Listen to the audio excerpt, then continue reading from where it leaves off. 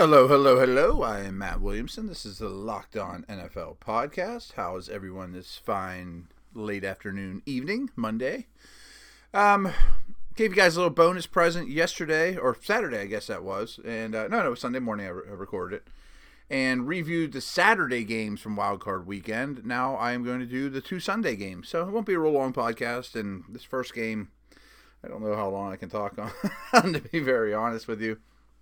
Jacksonville wins it 10-3. Are we shocked that it's a low-scoring game? Absolutely not. Still, and first off, Buffalo's defense played really well in this game. And I thought Buffalo played with a lot of energy and enthusiasm. They just didn't have the horses. You know, I mean, they just don't have enough firepower. And Tyrod Taylor also did not play well. But the quarterbacks in general in this game were abysmal. I mean, I mentioned Taylor. He had 17 completions against 20 incompletions before leaving the game with a head injury for 134 yards. I mean, 3.6 yards per attempt. I mean, oh my God. No touchdowns, one interception. And a lot of that's because Jacksonville's defense is great. I mean, we all believe that, and that's the truth. But the thing about Taylor, and I'm excited to watch the coach's tape on it, one of the things that a lot of you don't see about Taylor that is a huge no-no, I mean, is the throws he doesn't make. And Romo kind of alluded to this during the game.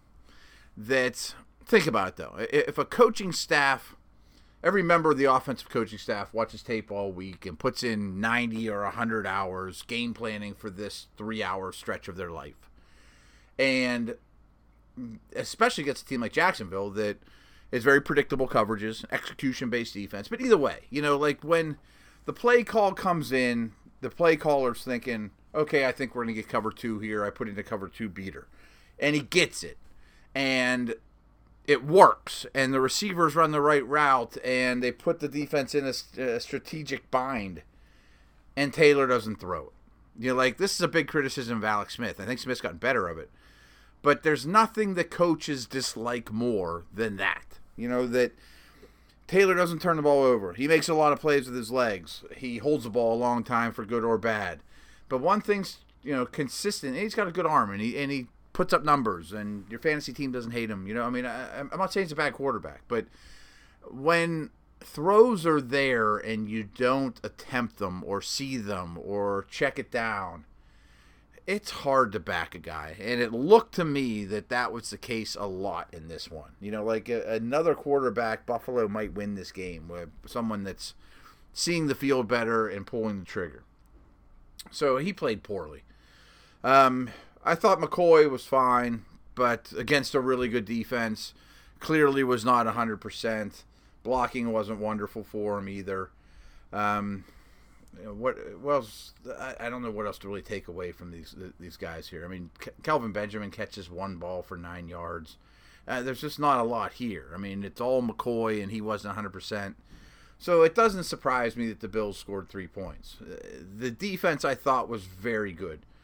Led by Lorenzo Alexander. I thought he had a really nice game in this one, too. And I thought their secondary played well. Run defense was good. Clearly, they were wanting Jacksonville to throw, and they wanted to stop the run at all costs, as the Steelers will next week, and everyone in the world should against Jacksonville. Obviously, anyone can figure that out.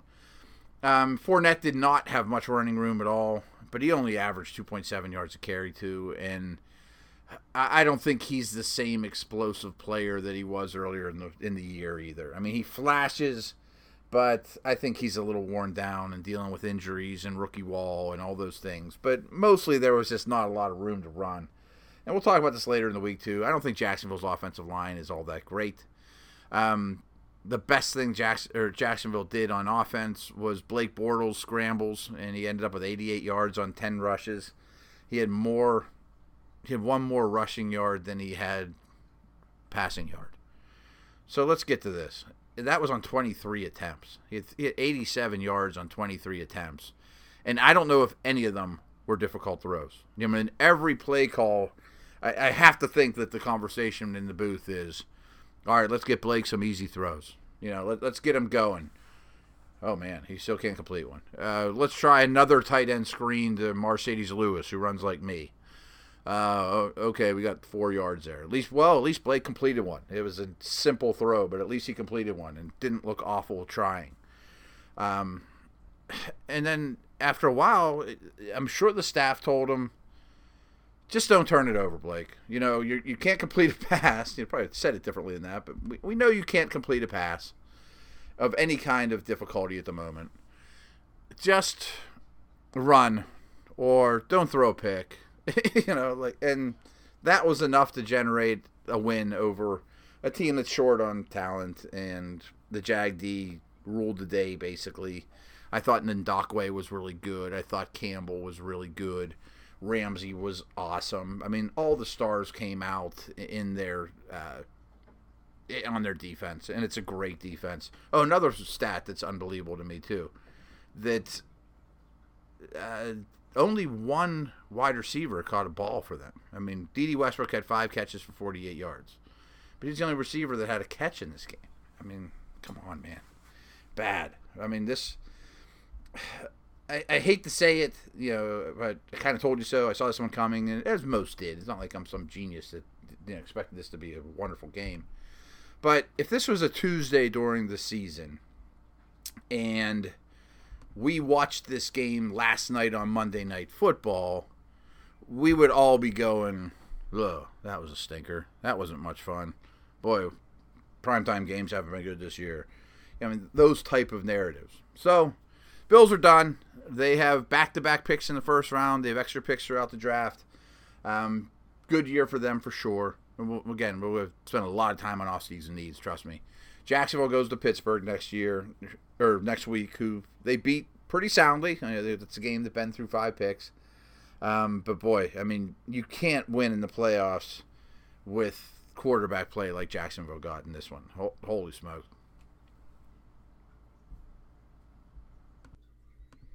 All right, the final game, Saints 31, Carolina 26 in New Orleans, was the best game of the weekend for sure. Really, really good quarterback play, unlike the one I just talked about.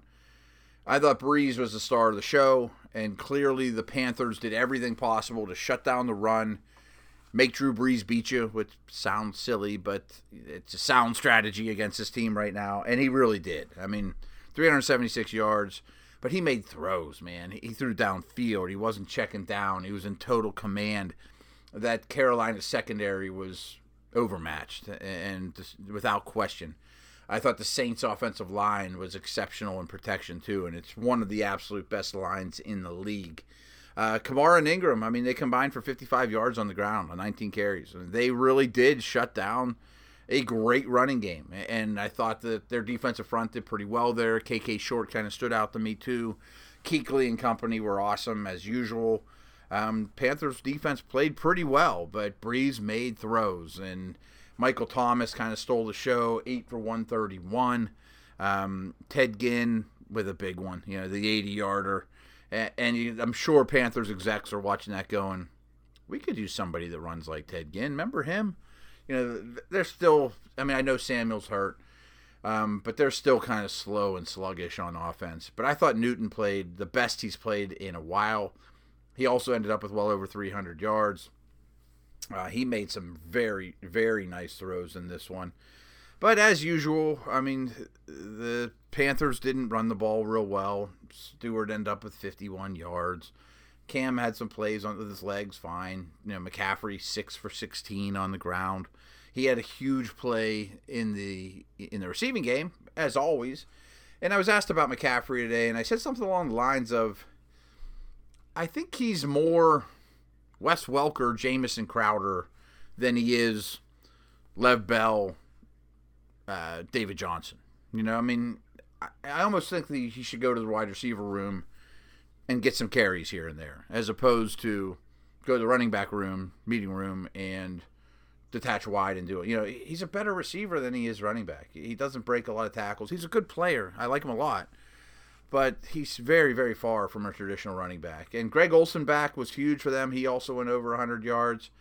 Funchess got a lot of Lattimore, and had a terrible play near the end. He didn't adjust well to the ball or find the ball at all, or maybe even question his effort a little bit. But I will say he played this game, from what I understand, with a very serious shoulder injury, a bad shoulder injury that, most of the time he would not have been on the field at all. But even at his best, I think Funchess is really a 2. That it wouldn't shock me if Carolina used their first-round pick on a wide receiver that's a little more traditional. It doesn't have to be the tiny, super fast guy or the gigundous plotter. How about someone that's 6'1", 200 pounds that runs? It's just a typical wide receiver. I mean, I think that might be time for what Carolina needs there. And their line is questionable, too. I mean, we're not talking off-season needs here, but this was a good game. I mean, I thought that both sides played really well. Both quarterbacks played really well. New Orleans defense, I wanted to mention Cameron Jordan, too. I thought he was a big-time standout in this one, too. Real good in run defense, but also real good rushing the passer as well. Ended up with a sack, but it even was much more of an impact player than that. Von Bell sealed the deal. A good game. Again, I mean, New Orleans now goes to Minnesota, and my hunch is the winner of that's probably going to the Super Bowl, but that might be selling Atlanta short, and I sold them short this past week too. If you didn't listen to yesterday's podcast, please do. I'm not sure what I'm going to do tomorrow. I haven't given this week a whole heck of a lot of thought. I mean, Wednesday, Thursday, Friday is going to be the usual. But what should we do tomorrow? You guys have anything you want to throw out there? Maybe we'll talk coaching hires and fires. I don't know. Send me something on Twitter over the next couple hours here when you get this, and tell me what you want to do tomorrow. Maybe we'll come up with something a little out of the ordinary. I'll think on it. Taking my daughter to her basketball practice now, so it'll be on my mind. All right, that's all we got for today. Combine this one yesterday and you get the full show, but these are kind of 2 short ones for you. All right, over and out. Bye.